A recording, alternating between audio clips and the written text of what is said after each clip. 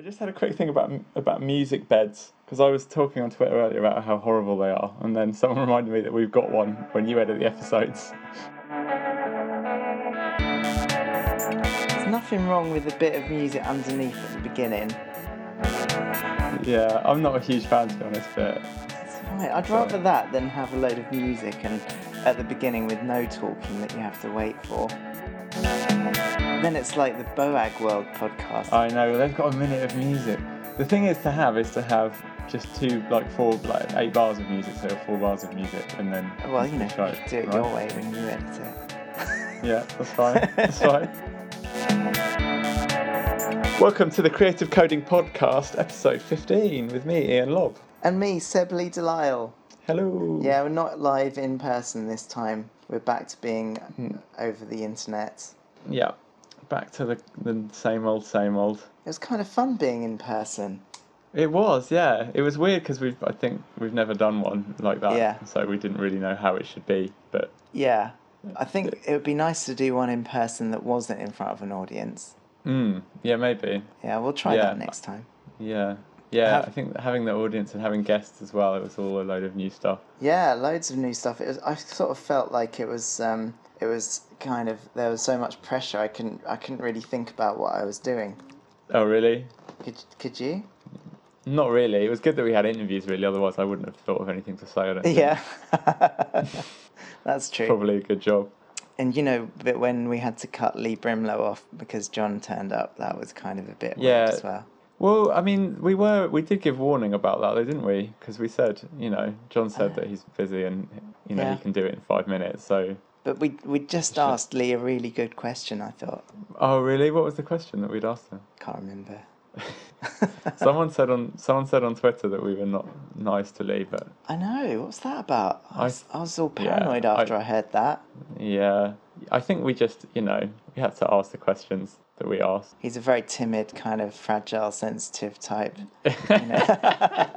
Yeah, Lee can take it, and if we're giving him like lowball questions, like easy ones, then is that what an easy question's called? Is it a softball or a low ball? So. One of those. I'm not too hot on my American baseball analogies, but that sounds right. Yeah. I think Lee's come out of it okay. I think he's relatively unscathed. Yeah. I had a good flash on the beach. Oh yeah, it was good, wasn't it? Yeah, it was. And it's a shame we did the podcast on the first day, so we couldn't really talk too much about kind of the cool stuff that we'd seen. Yeah. But, I like your project. I think that went really well. That was cool. Oh, it seemed to work really well, didn't it? I was pretty pleased. There was still, just in terms of like the synchronization, it was spot on. So I was really, really pleased. I managed to get quite a few phones connected, and then on the third day, I tried it in the dome, and I got like over 200 phones. So that was cool. Yeah, that's awesome. Yeah, I missed that second one, but I'm waiting for the video for that. Yeah, there's more information on my blog if anyone wants to check it out. Yeah, that was cool. What else did you see? Other than the ones we talked about on the last show, I don't know. It's all going into it's a blur now, isn't it? I like the evening sessions. I like that. The designer guy, the illustrator, artist person. Bergerman. Yeah, John Bergerman, is it? He was really good. He was funny.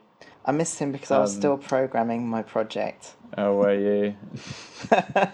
Jessica Hish, is it? Yeah, I missed her as well. Her session was really good. Her work is awesome as well, and she's also a very charismatic character and very funny. Damn it, I missed that one. They were all good. Everything I saw was pretty much good. Did you see Jared Ficklin? No, I didn't see it. Oh, his was cool. Yeah, I'm kicking myself about that. Although I had to go in that session anyway, so I think I had to be in the main room. Yeah. Because I had to be able to walk out halfway and catch my train. He had all these contraptions on stage, and he had like pressure sensors under some of the chairs, so people in the audience triggered things when they stood up and sat down. Oh, really? Which is really funny. And he also made this auto vortex array. An auto vortex is a contraption that can basically blow smoke rings. And he had 8 little mini ones and a smoke machine, and they're all I've seen the video for that actually. Oh yeah, I think I put that on my G+, didn't I? Yeah, it's hilarious. He kind of plays a tune, right? Yeah, I think he hooked it up to Andre Michel's tone matrix type thing. What else did you see? I actually had to miss quite a few people, which was really upsetting. I had to miss G Monk, But I saw him talk in the Influxus lounge, and that was good. I love G-Monk. I love his work. He's a really nice guy too. I also saw a bit of Joel Gethin-Lewis, but I had to miss most of his as well because I had to speak on a panel about hacks. Oh, yeah. Like, they got me in on a panel about hacks, and so there was, like, Carlo from FDT, I think he was there, and Nicholas Canas, the guy who invented hacks, and also Lee Sylvester McCoy. No, Sylvester McCoy was Doctor Who. Yeah, Lee... No, I'm sure that's his name. Surely not. Yeah, I know, it's Lee Sylvester McCoy. I might have dreamt it, hang on. It's not just Lee Sylvester or something. No, it's Lee McColl Sylvester. Lee Sylvester McCoy. No, it's Lee McColl Sylvester. Come on, that's pretty Of course it's Lee Sylvester McCoy. Well, come on, I had all the right words, I just didn't have them in the right order. And so it's not Doctor Who. Like, I would argue the worst Doctor Who. That was my childhood Doctor Who, though. So really, for me, that is Doctor Who. Yeah. Poor guy. Sorry for being born in 1981. Anyway, let's not geek out about Doctor Who. So yeah, it was those three. Yeah, no. Go on the subject of Doctor Who. I can't watch the latest season. I just don't get it. No. I was with them like on the first series with Matt Smith. I was like, enjoyed it, and now it's just too weird. I don't get it at all. It's definitely not as good as the first season with Matt Smith, but it's still kind of good. It's okay. Yeah. So anyway, back to my point. Lee McColl Sylvester. What a stupid name. Why can't you? Anyway, just pick a name. Don't have three. Why should... Actually, I can't really talk, can I? And so there were those three, and they were all like massively pro hacks. Right. And I didn't really know what I was doing there because I'm not anti hacks at all. I just think it's cool, and I think Nicholas is really clever, and I sort of like what they're doing, but it's a bit misleading to think that you only need to learn one language and it will work all across all the different platforms, and that's all you have to do. I mean, there's so much involved with having to learn the specificity of each platform. That was a good word. Mm-hmm. As well, in terms of the environment and the display objects and all of those things, that's a big part of it. And to me, the bit about learning a new language isn't that much of a big deal. So I guess I have a slightly different point of view. But really, I love Nicholas, and even Lee is cool as well. They're all cool guys. So I didn't really know what I was doing on that panel when I really wanted to see Joel Gethin-Lewis. Yeah, that's unfortunate. Did you see any of the game sessions, like Tom Vian? Oh, I tell you what, I feel really bad, but I walked out of one session. Are you going to name and shame? No, I won't. Shall I? Do you want me to? Well, let's do it. And if I come off as sounding horrible, edit it out, yeah? Okay, so you could just say why you walked out. It was Elliot J. Stocks. With great power comes great responsibility. Oh, yeah, sure. And basically, it really came off as don't do anything interesting. And I was like, I can't believe what this guy's saying. I literally couldn't believe it. It was like, at one point he said, like, no one needs more, you should only have 8 fonts on your computer or something. Just have 8 good fonts and then just use those. And stuff like that. And it's just like, to me, that is kind of completely opposite of how I work. Yeah, but I mean, I have to say, I met Elliot a couple of times and I actually really like him. I saw his presentation as well. I didn't get that at all. I'm just trying to remember now what his presentation was about, just to see if I missed something. I mean, I think I've seen him do that session before anyway, and I might have, I might have kind of left halfway through anyway, but I certainly think that there was some good kind of guidelines. But I think that presentation is aimed at a web design audience who are doing really nasty things, Yeah, but I mean, if it's true, it should just be true, shouldn't it? Like, he was going about, like, bringing up examples of, I don't know, sites with animation where they don't need animation and things like that. Yeah. And it's just like, well, okay, it doesn't need it, but it's cool. So what was his argument about it not needing animation? I can't remember, to be honest.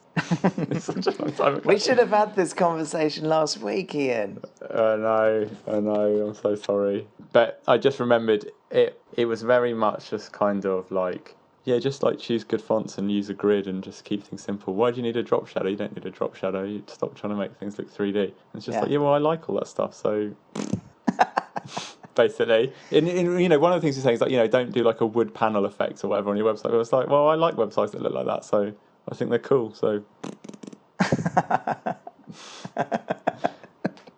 Well, maybe, I mean, I guess it's tough all that, because there is like a web design community, and there is a sort of current sort of style, and there is stuff that was really, it's just like fashion, right? There was some stuff that was like a couple of years old that everyone was doing, and now it's out of fashion, and it's and I guess it's kind of, if you want to be taken seriously by the web design community, I guess you have to be up with all of that stuff, right? In the same way as, I don't know, I can't think of an analogy now, but that's kind of the same with anything, right? Even Flash games and stuff.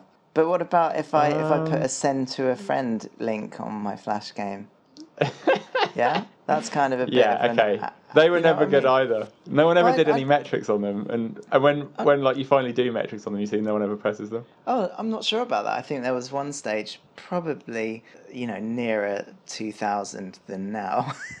Maybe 03, 04. But I was doing work for Curb, and they had some astonishing metrics, and and that send to a friend back then did actually really work, and they had some massive viral campaigns. Yeah, I mean, good example. But I mean, he was saying like things trend, like there was the Web 2.0 look where everything looked shiny, and like Apple, like, well, Apple stuff doesn't even look like that anymore, but Apple stuff used to all look like it was made of glass. And I thought it was quite interesting. Quite enjoyed that. Yeah, but it's just like it was a real so what. It's like, I knew that, and also that's just a style, and that's just fashion, and that's like saying, looking back at 80s clothes and saying, oh, I can't believe we all wore 80s clothes, and it's like, well, that was what was cool then. Yeah. So don't worry about it. That's still kind of an interesting talk, I think, and I do think that we are quite spoiled with the sort of presentations that we're used to, in Flash on the Beach. I guess, and whatever it is now, this sort of weird community based that used to be Flash and now it's lots of things, whatever that's called now, there's a really high standard of presentations amongst that group of people, presentations that are ambitious and fun and show some cool stuff. I mean, like with Yoa doing some crazy live coding, or with Jared showing like all of his apparatus and stuff, we're really, really spoiled. And if you go outside of this group into sort of more traditional web design conferences, they tend to be a lot more academic. I'm not sure if that's better or worse. It's just kind of probably a little bit more serious. Actually, I'm going to say, it's not as good. I much prefer stuff with apparatus and that are crazy ambitious. It's not that it wasn't well presented and stuff. He Elliot's a very good presenter and everything. It's just that I disagreed with his points, basically. So. And I should also say that he seems like a super nice guy as well. Oh, he absolutely seemed like a nice guy, yeah. And so I went and caught kind of the second half of John Howard's session. Oh, yeah, how was that? About making games for kids. Yeah, really funny. Cool. He's always good good value, isn't he? So that's John Howard. He is, yeah. He's still at the BBC, isn't he? He's still at CBBC. He is, yeah. Didn't he just do Raster Mouse or something? He did something for Raster Mouse, yeah. I don't know what it was, though. Yeah, okay. So should we do things that you've learned, or should we go on to Aras's interview? Well, let's get into the interview, and then we'll do things that we've learned after. Okay. I interviewed Aras a few weeks ago. It was right after the Develop conference, and we were in the hotel lounge. So sorry about the background music. Some nice, easy listening music. But Aras was one of the very, very first people. Yeah, did you like the music, Ian? I like the music, actually. I think it gave it a nice tone. I thought you didn't like the music bed. Well, it wasn't like a bed, though. It was like environmental. So we should just play cafe noises into the background. We absolutely should play cafe noises in the background of the podcast. Yeah, we should. That would give it an awesome feel. Maybe the second half of this podcast we'll put some background music, background atmos. They call it an atmos track, right? Okay. I don't know. So we'll give that a go. But I can't unfortunately pronounce Aras's surname. It's like, he's Lithuanian. That's it. But I can't pronounce his surname. It's Pranckevičius, maybe. But anyway, he was super nice, and he was one of the very first people behind Unity. He was one of the very first team members, and I talked to him about the beginnings of Unity, and also where it's going with the Flash. What do they call it? Unity to Flash exporter, and also the possibility of a WebGL exporter. So here he is. perhaps you could just tell me how you got your job at Unity. Well, that was actually a very improbable story.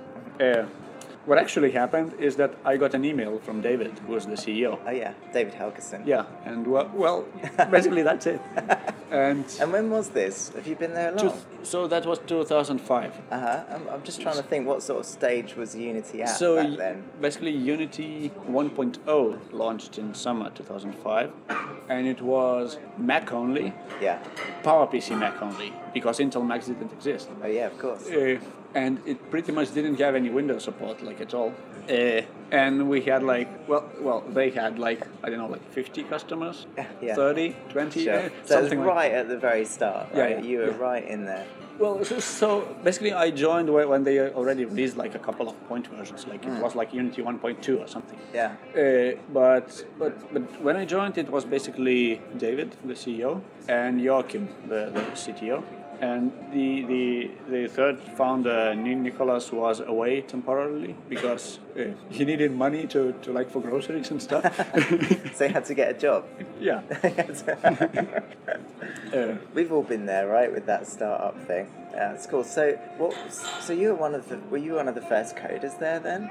Well. So basically, they worked on Unity for like a number of years before they actually launched. So a lot of code was written by Joachim and by Nicholas and even by David. But I've been there like for a long time. And so what was the first part of it that you worked on? I started working on the Windows web plugin. Right. And so there was already a Mac plugin at that point, right? Yeah. So they had a Mac web plugin, but no Windows one. And so I started on the Windows one, and I didn't really know much about Windows. Well, I knew more than they did. Right. Sure. But like I knew how to use like Visual Studio. Yeah. Whereas Joachim, he was more of a Mac guy, right? Yeah, well, all of them were. Yeah, sure. Which is probably part of the reason why it's quite usable, right? I think if you're used to using Macs, then you're used to that sort of I guess seamless workflow. Yeah, there's some sort of, I don't know, like mentality of like Mac users that is like really. I don't think we'll start a platform war by saying that. I think that's okay. I mean, like I never used Macs before joining Unity. I've never. What were you on before that? On Windows. Windows. Yeah. I was like for a year or two. I was like a Linux user. Yeah. But that was like 10 years ago. It was just a phase. It was. It was a phase when I had a PC that was not powerful enough to run Windows. It was by necessity because your computer can run Windows. You're working on the web player for Windows, and right from 2005 this was, right? This was I joined ago. I joined in the beginning of 2006. Yeah, 6. Okay, so 5 years ago. Yeah. And you had a plugin on Windows and Mac that could perform like hardware accelerated GPU. I mean, GPU accelerated graphics. Now I'm really interested by this because for years and years, Adobe have been saying, it's too hard to put GPU graphics in a plugin. That's why we're not doing it in Flash. And then you guys seem to come along and just like go, yeah, there you go, we've done it. And I'm sure it must have been really difficult, right? Well, but I just want to get some idea of, was that really difficult? I mean, there's two sides of this. Technically getting a sort of 3D in the browser when you have your own plugin is not hard. Right. I mean, there's not much difference between like a standalone Windows application and the plugin. Right. Okay. It's a lot of that is like the same code. Now the hard part is ensuring it works and it works around all the possible driver bugs and it doesn't easily crash your machine and the driver stability is improving a lot. Like right now it's like a lot better than it used to be like 4 years ago, but back then it was like the GPU supports some feature, but once you try to using it, the driver crashes or something. So that is actually the hard part. And Adobe is right in a sense that you have to spend like significant effort working around broken stuff, basically. But you guys managed it, right? So was that just because you worked harder, you were better, you were more dedicated, how comes you managed to get it working and everyone else bottled out? Well, it's not like everyone else, like Adobe had like a shockwave, right? Yeah, that's true. So it's not like Yeah, this is something that winds me up, right? Because I've wanted hardware acceleration in Flash, well, for 5 years, right? Yeah. And now they're suddenly starting working on it. Yeah, but I mean, like I just don't buy I just don't buy that like it's super hard to make hardware acceleration in the plugin when the same company has had that already for like done 10 it. years. So it's kind of Well, they're on it now at last with Molehill. Let's talk about Unity some more. So it's getting pretty mature now, isn't it? I mean, I'm assuming it's you guys are doing well. I see you've just got some more funding, right? yeah. I guess. Well, so I've heard. Like I've been on vacation. I see. And so this funding round happened. It was like, oh, so like I saw it basically on Gamasutra. And how big is the team now? You mentioned that you're in Lithuania with a team, and presumably there's people in Copenhagen and San Francisco. And I heard they were coming to Brighton as well. Yeah, so we have like 15 people in Brighton, but it's mostly support team that is in Brighton right now at least. But like recently, a lot of studios in Brighton have been closing down, so there's like a influx of like talent that has nothing to do basically. And we'll see. Maybe we'll like have a development team in Brighton as well. But at the moment, it's just support. It's just support and some QA and like documentation writers are here. So the whole team at Unity is like over 120 now. But a lot of that is actually like we have like a dedicated sales team that's like 20 people or something. That basically like a lot of our sales are like just like people buying it on the web, but then you need like dedicated guys to go to like companies like whoever, like EA or someone big basically. Yeah. I mean, I do hear that people. I think it was I can't remember now. Is it BlackRock in Brighton? I think they've started using it now, and whereas they used to just pick it up to make prototypes with. At some point, they realised that actually they could just make production games with it as well. I'm not sure whether it was. Well, BlackRock is no more. They closed like two weeks ago. I've been away for 3 months. In the big like console developers, what we see is that like obviously they're kind of like scared of Unity because like we have no track record of like console games. Whereas compared to someone like Unreal, they have like a shitload of shipped console titles. So what we see a lot is that they start prototyping games in Unity because it's just so fast at prototyping. And then they have this question of like, we have this prototype built, should we switch to like some other engine or like internal technology that they have? Or should they try just sort of keep on using Unity? And since a lot of them are console guys, they're sort of waiting for actual games to ship before the floodgates are open and like they have like confidence. Well, it's not like it's our focus. So we have like, I don't know, like 2 guys per console making this console specific optimizations and stuff like that. But I mean, it's probably safe to say that our focus is mobile and the web because consoles are a big business, but personally I don't see much growth in there. It becomes financially viable, right, to make one of these casual games in Unity, and there's never really been anything that has simplified that process so much. Well, to some extent, like Flash has been able to do that. Of course, the Flash packager for iOS is getting better, and as is like you're talking about mobile now. Yeah. Well, so on mobile, it's actually very strange because that I just don't see a lot of middleware for mobile. Yeah. Like there's Unity, and there are some sort of more like coder-oriented engines, like Cocos 2D or something. There's not like the whole tool chain. I remember we were like very scared that we weren't able to launch Unity for iOS back when like on day one.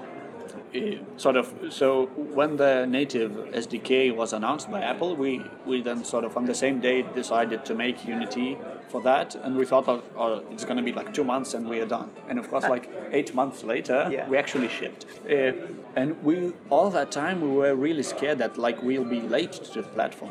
Basically, that's... You were you? You're the kind of one of the few that actually made it. I mean, I can only think of like Corona and maybe Flash. I guess there must be some others. I don't know, I just remember that we were like totally scared that it's taking us 8 months to launch and someone else will basically go in like 4 months and just grab all the developers out there. But it just never happened, and like it's the only accessible 3D middleware for iOS. I guess there's Unreal as well, right? But that's Are they your main competitors? Do you think in that space? I'm not really sure. a lot of 2D games are made for mobile with Unity, and like it's all the way from the simplest games to the games which try to push the hardware. Whereas with Unreal, I think the focus is only on pushing the hardware front. Like you see, like Infinity Blade, and that's what all Unreal games are supposed to be like that. Whereas I don't know, like would someone make like Zombieville or Battleheart or Bumpy Road with Unreal? No. I don't know, probably not. So mobile's one thing, and then there's also the website. And I think it's probably fair to say that, I think the web plugin that you made is amazing. But unlike the Flash plugin, it hasn't really got the same sort of traction in terms of penetration rates, right? I know some people don't let that worry them too much, but I think for commercial products it is kind of an issue. So now, of course, you're going to be targeting Molehill for Flash Player. Does that mean that you're still going to be working on your own plugin? Yes, absolutely. Because well, frankly, Molehill is a lot limited. Like there's like a ton of features that it just doesn't have, at least in the initial version. So if you look at what Big Point is doing with our plugin, or like what the like Marvel Superhero Squad, these games are just not possible with Molehill. Why not? Because for some reason, at least for the initial Molehill version, Adobe went with the lowest common denominator feature set, basically. So this is the features that we have, and we have nothing more. Whereas with Unity, we don't go to like the highest end, like DirectX 11 stuff, but like if the GPU can support shadows, then you can use shadows in Unity. Whereas it's not really possible to have like real-time shadow maps with Molehill at like decent speed. So it's kind of like progressive enhancement, right? You sniff for the features and then use them when you find them. Yeah. Which is kind of the opposite from Flash, where it's just said, well, we're only going to put it in if everyone supports it. Yeah, exactly. And like Adobe's like philosophy seems to be that like with Flash it runs the same everywhere, whether that's like at least in terms of features. In terms of performance, of course, you can't expect your like Molehill game to run the same on like high-end PC versus iPhone. Sure. So, of course, the question that everyone's asking is, are you going to support WebGL? And you hinted at it in your presentation, didn't you? Because it was actually on your I list. Didn't. No, well, there was a list of things. That was a list of things I would be talking about in this presentation, which doesn't mean that Unity does support. Stop teasing us. We want it. I definitely won't say that we won't support WebGL. Yeah. Would it be a similar process in terms of what it could support as Molehill, or does WebGL offer more or less features than that? I think in terms of features, it does support more than Molehill, actually. It's probably not going to be as like stable in terms of Molehill will have like software rasterizer fallback, whereas WebGL, you either get it or you don't. So we'll probably need some time before like WebGL is like stable enough. Even today, for example, WebGL ships in Chrome and in Firefox, but you never know whether you'll actually get it or not, depending on what the GPU is in the user's machine and so on. But in terms of features, it definitely does support more than Molehill, than the initial version of Molehill will. So WebGL is not actually the roadblock for us to do potential Unity ports. We're more concerned about the JavaScript, because with Flash you basically get the same virtual machine for ActionScript everywhere. So you pretty much know that your ActionScript code is going to run at comparable speed, whereas with JavaScript that's very much not the case. Sure. In most modern browsers it seems to be kind of running pretty well though, doesn't it? JavaScript. The sort of browsers that are likely to run WebGL seem to be able to execute JavaScript pretty damn fast. Yeah, that is true, but there's still some differences in, and also Flash has bytecode for all your code, whereas with JavaScript there's no bytecode.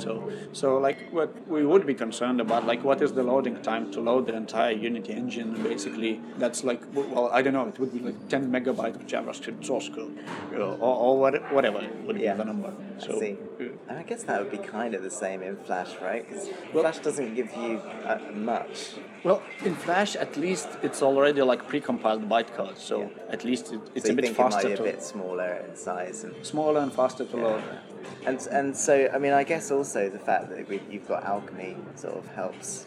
Let's just say that we started with doing some parts in Alchemy. Whether the final Unity for Flash will end up using Alchemy, that is still an open question. Okay. But I mean, that's like implementation detail that basically... It doesn't matter. You still can do it either way. Yeah. So. Yeah. And is there any sort of timeline on that? You know, is it going to take you months, years, weeks? I'm hoping for months. Yeah. Well, if you say years, that's still some amount of months, right? We're trying as hard as possible to ship Unity for Flash towards end of this year as well. Whether that we make it or not, I don't know. Sure. But basically, we have like a dedicated team, which. Do you know, like Ralph Howard just joined Unity? Yeah, I know Ralph really well. He knows Flash. He does know Flash. So I mean, and that helps a lot. Yeah, no, I think you did a really good job there getting Ralph in. I can't think of anyone better to really do that kind of highly specialised work. So how are you? You know, what you started off on the web plugin, but then what happened? What did you move on? You're saying you worked on the mobile side now, is that right? Not really. So like right now, I'm sort of. I've been spending time in like graphics rendering side. So I started on the web plugin, but then I moved more and more into graphics. So you just specialize in like making the graphics that are really awesome now. Yeah. I could like try listing all the like bullet points. So like we have like deferred rendering and like. By now we have like pretty much like super optimized shadows, and we have fancy post-processing effects on like depth of field. What we've been actually spending a lot of time on is not like these fancy like bullet point features, but like for example, a lot of time was spent on making sure that when you write your own shaders, that you write the shader once, that it will run on the PC, on the Mac, on your iPhone, on your 360, and so on. And that's not like trivial to do because all these platforms like use different shader languages, so we have to like develop almost like shader compilers ourselves. That's just insane. I mean, that sounds incredibly complicated. It is in a way, or at least it did require a lot of time. But it's not like some bullet point feature that we can like we have our own shader like cross compilers, because like no one would understand what that is anyway. It's not going to go in your brochure, is it? No.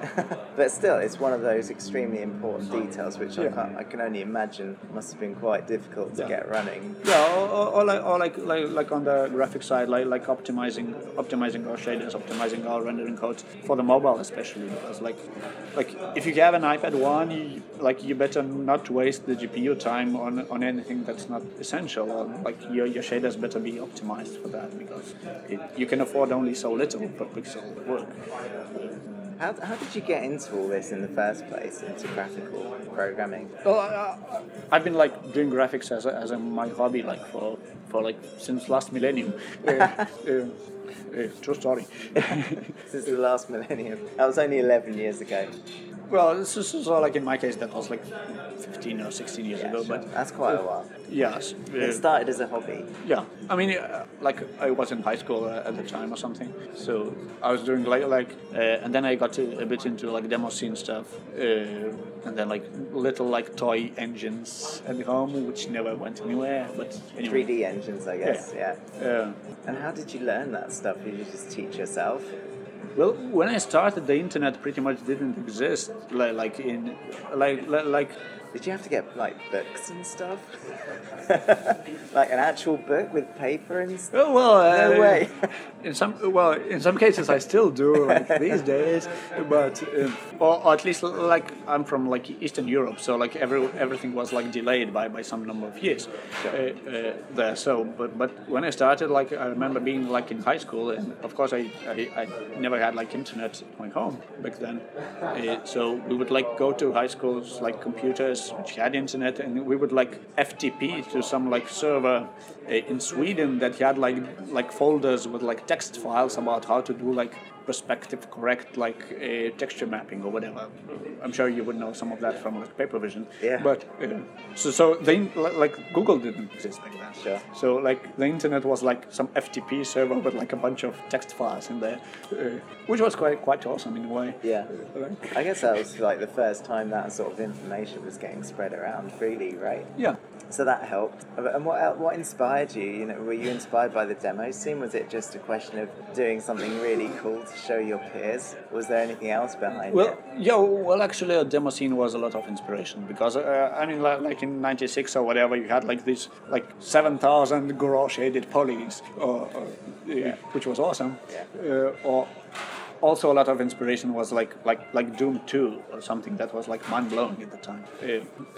Yeah, so funny, you know, I find the demo scene is quite abstract, isn't it? The demos are pretty abstract. They don't really have an actual purpose, you know, apart from just to inspire and to share with your community, like how cool you are. Well, you could say it's like an art form. It is. I think it is an art form, really. But what I like in your case is that you actually took all of that and actually took those skills and put them into an actual product. No, well, I think the demo scene has been an inspiration for a lot of developers across Europe. For some reason, it never took off in the States. Maybe because time is money there, and like demo scene requires a lot of time and zero money is produced. But that's really interesting. Do you think that's something about the culture of Europe that lends itself to these demos? And you mentioned already that perhaps America just more focused on Korea. Well, if you look at it, a lot of demo scene happen in like Scandinavian countries, and those are like almost kind of socialism. I mean, you and quite cold. Probably don't go out much. That is true, but you could say the same should happen in Canada as well.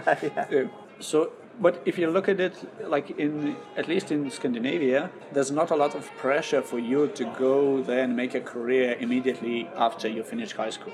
You can actually afford of basically experimenting and like sort of, there's not so much pressure about making money. So I lived in Denmark for a couple of years when I started at Unity, and I was amazed about like how many sort of small like startups are there in a sense, because we rented an office in university, and the whole floor of university was like filled with like tiny like 2-person companies, and like 99% of them had like no chance about being successful, sort of like zero chance. But the people still doing it anyway. Yeah, I mean there's like the cost of failure is like almost zero. I mean, sort of the worst that can happen is that if you fail, you get like some unemployment money. Yeah, so which is kind of enough for your groceries. Sure. So what's coming next in Unity? What are you excited about? Oh, day-to-day work, it's hard to get like super excited about anything, because I mean, one day is similar to the other day, so... Yeah, just another day of programming this awesome 3D engine. No, it's actually very day-to-day is like very fun. Like each day I look forward to going to work. So I've been like on vacation for the last 2 weeks, and I want to actually get into the office like next week. Like it's very interesting to see what will end up with our Flash project and where that will go. And coming back to like WebGL question, I was very positively surprised that WebGL shipped in a sense before Flash did, because that happens very often. Like Flash is made by a single company. They should be able to move much faster than a like standard committee, but they didn't in this case, which was very surprising. And like I think at this point it makes more sense for us to target Flash, because it will be more stable and it will cover Internet Explorer as well. But maybe in a year or so we'll see that like it makes sense for us to do WebGL. So for the first time ever, we're seeing Chrome's take-up rate rising and Explorer's going down, right? I mean, they're still very far apart, but the trend is going that way, and I'm just wondering if... Well, I mean, it started before Chrome. I mean, it started with Firefox, basically, sure. Right? Because, I mean, Explorer was like 95% or whatever, right? And now it's like, depending where you look, it's like in Europe it's probably less than 50%. Say there was some real kick-ass WebGL project. You're going to have a message in Explorer saying you can't run it without Chrome, so you have to install Chrome or Chrome Frame. I mean, how is that different really from having to install a plugin? It's not that different actually, and I think a lot of people have more confidence in Google than some random web plugin. Of course, it's not super famous, and I mean we can say all we want that there's like zero spyware, there's zero whatever processes running in the background, and that is actually true. But I mean it's still it's hard to prove that, isn't it? And I guess actually that sort of brings me to the sort of native plugin architecture of Chrome. Aren't you like one of the first plugins to actually support that whole thing? They call it native plugin, right? Like native client. Native client, that's it, yeah. So it's not like we support it right now. Like we don't ship it yet. We're basically waiting. Like this native clients, like API and stuff, that's still in flux, and that's still not enabled in Chrome by default. We expect they would ship it like towards the end of this year, enabled by default in the stable version of Chrome, or like late next year or something. And that is something that I'm really looking forward to, because maintaining your own web plugin is like a huge pain in the ass. So they look after some of the sort of security implications and things like that, right? They sort of sandbox the plugin a little bit. There's like a lot of sandboxing. Basically, they prove that native code won't harm your computer, right? Which is basically the only issue with native code on the web, that it can't possibly install a virus or whatever, or format your hard drive or something. But I mean, so like right now it's Chrome only. And from talking with Mozilla guys, it looks like they believe that like JavaScript is going to be enough for everyone. Sure. So they're not really focusing on plugins. No. And that's actually like, I don't really believe that like this sort of like JavaScript is like a nice language and the virtual machines are improving a lot. But I mean, no one should be forced into a single language ever.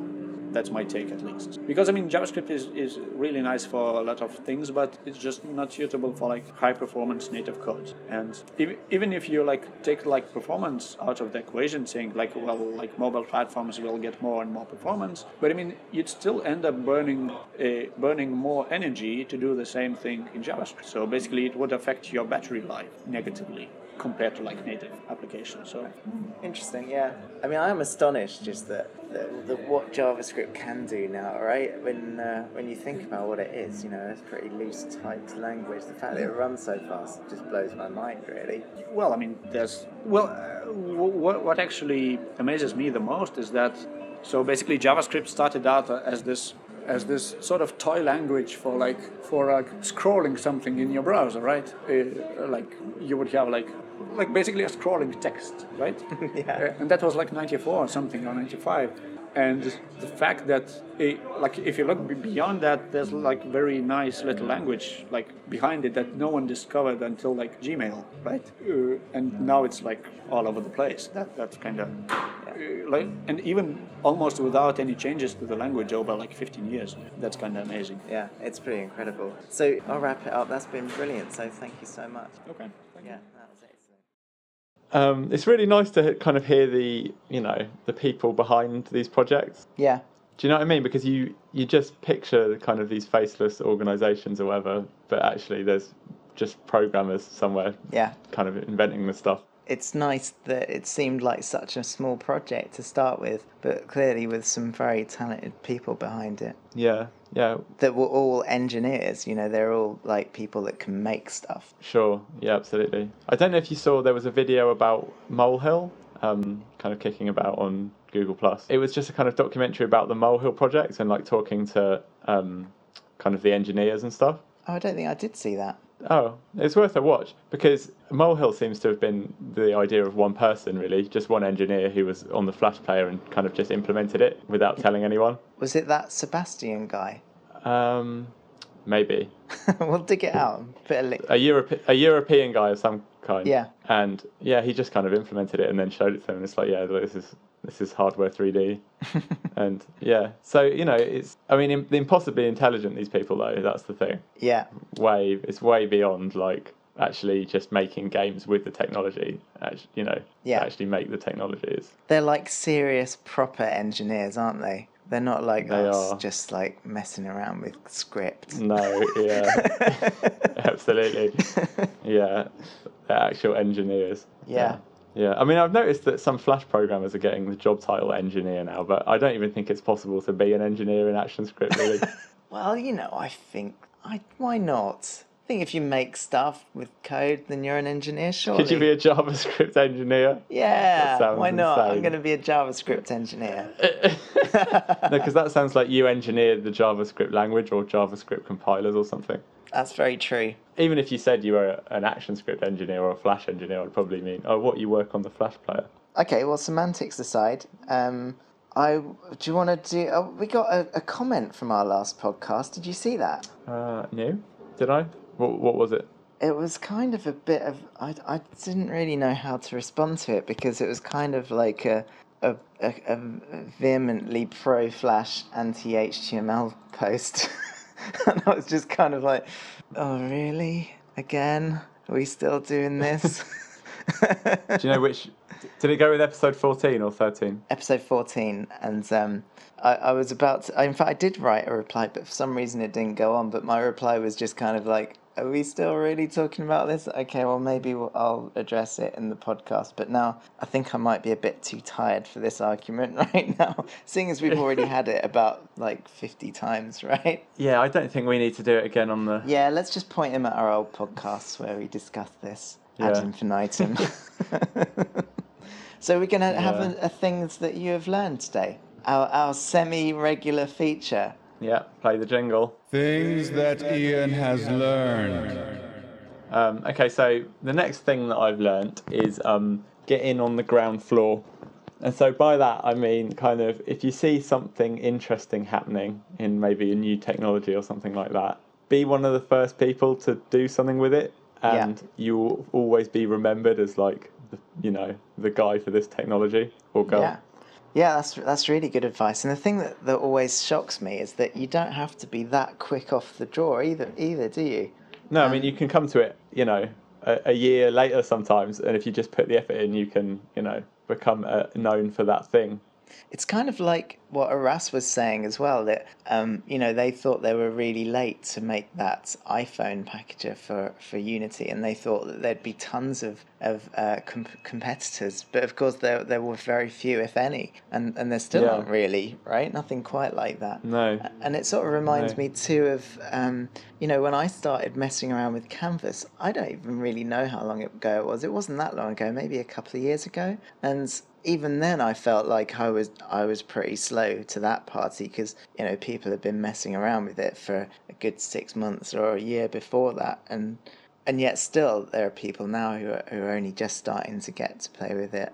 I guess that's people that come on my course, so that's good. I mean, you always feel like, oh well, I've missed that, but actually you usually haven't. Unity3D definitely was something where it was like, oh yeah, get in on this one. And for some people it's worked out, but I was expecting Flash developers to quit Flash in droves and become Unity3D developers because lots of people were trying it out. Yeah. But then it's just the work never appeared, I guess. If you're used to doing client work and getting contracts, the Unity3D contracts never appeared. So do you think? I mean, I think that there is. I mean, the people that I know that specialize in Unity are getting plenty of work.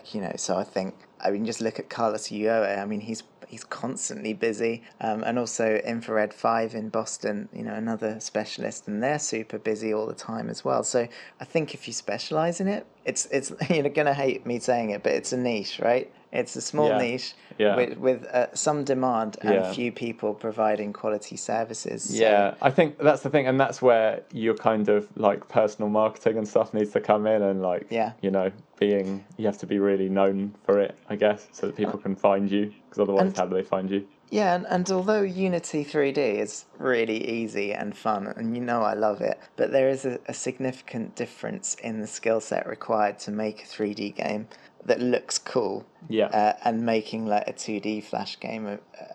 Once you realize in Unity that you can kind of program a game without programming it, then all it's left to do is make some decent models and textures and stuff. Yeah, and at that point you go.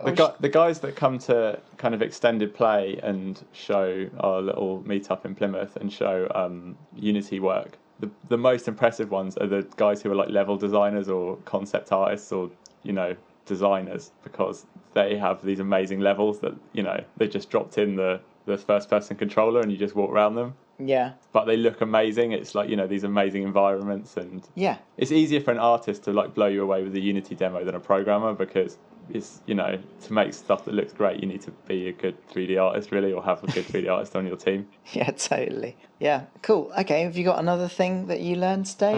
Let's just do one more, because it's kind of the opposite of that one, which is it's never too late and you're never too old. Yeah. So it's like, even if you aren't the first person in, we kind of covered this already, but even if you aren't the first person in, just do it anyway. Yeah. And because, you know, you're never too old for this stuff at all.